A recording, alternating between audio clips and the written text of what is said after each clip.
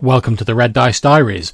This podcast is a rambling journey through the wonderful world of RPGs from the viewpoint of a long-time GM and player. The music at the start of this podcast was Nightmare by Alexander Nakarada and is used under Creative Commons license. Hi, this is John, and I just thought I'd take a moment to chat about my recent experience playing Lamentations of the Flame Princess. Although I've run a fair amount of OSR games in the past, this was one of, if not my first experiences of actually playing it.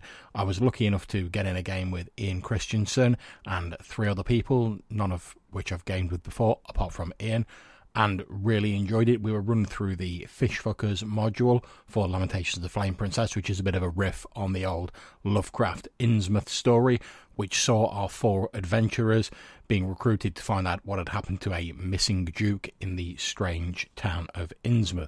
Now, I'm not going to go into too many details about the plot in case you want to run it. I don't want to spoil it for you, but we had a great old time. We had a party consisting of a specialist, a dwarf, myself playing a fighter, and a magic user.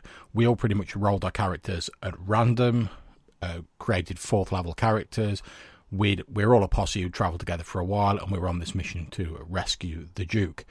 It all went really well. There were some dissettling scenes, as you might imagine, with it being based on Innsmouth, including a showdown with another party of adventurers posing as merchants, albeit unconvincingly, and us finally escaping ahead of a mob of unwieldy cultists/villagers, helping a pregnant woman to escape from the village before her child was murdered for some horrible, grisly occult ceremony. As my first experience playing the game, I really enjoyed it. I loved just like boshing together a random character, just jumping into the game. It was great fun, especially for a one-shot, minimal prep in terms of the player side of things. Ian ran a great game. There were some really interesting NPCs. I love the fact the system was very simple. There was no messing about, even though a lot of us hadn't really played any Lamentations of the Flame Princess. It only took a little bit of explanation. Yeah, we had a few sort of bumps and little bits of confusion along the way, but that's only to be expected in a new game. But we all really enjoyed it.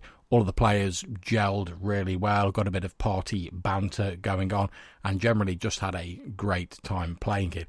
If you've not tried Lamentations of the Flame Princess, I thoroughly advise you give it a go.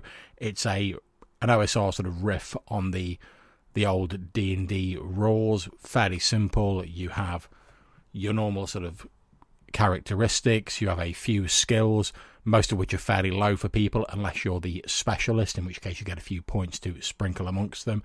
And skills are basically, you have like a 1 in 6 chance or a 2 in 6 chance of like passing a skill, and they're things like open doors, tinkering, sleight of hand, etc. And you're trying to get equal to or below your skill rating on a d6. Simple as that. The rest of it, combat modifiers, damage, stats, etc., you'll be familiar with if you're familiar with D&D at all.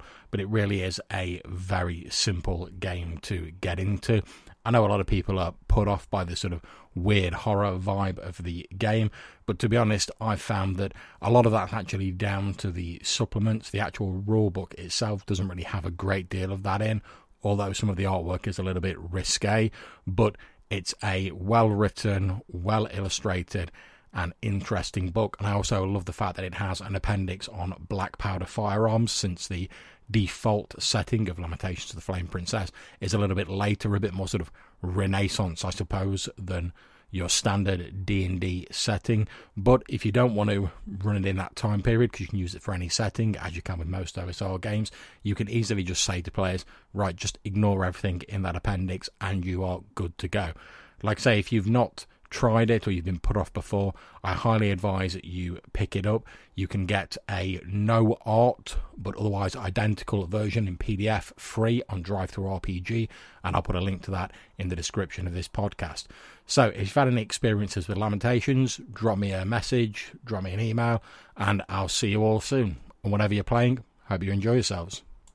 So that's it for this episode. If you have any questions or suggestions for things you'd like to see in the podcast in future, please either email them to reddicediaries@gmail.com or drop me a voicemail at Anchor.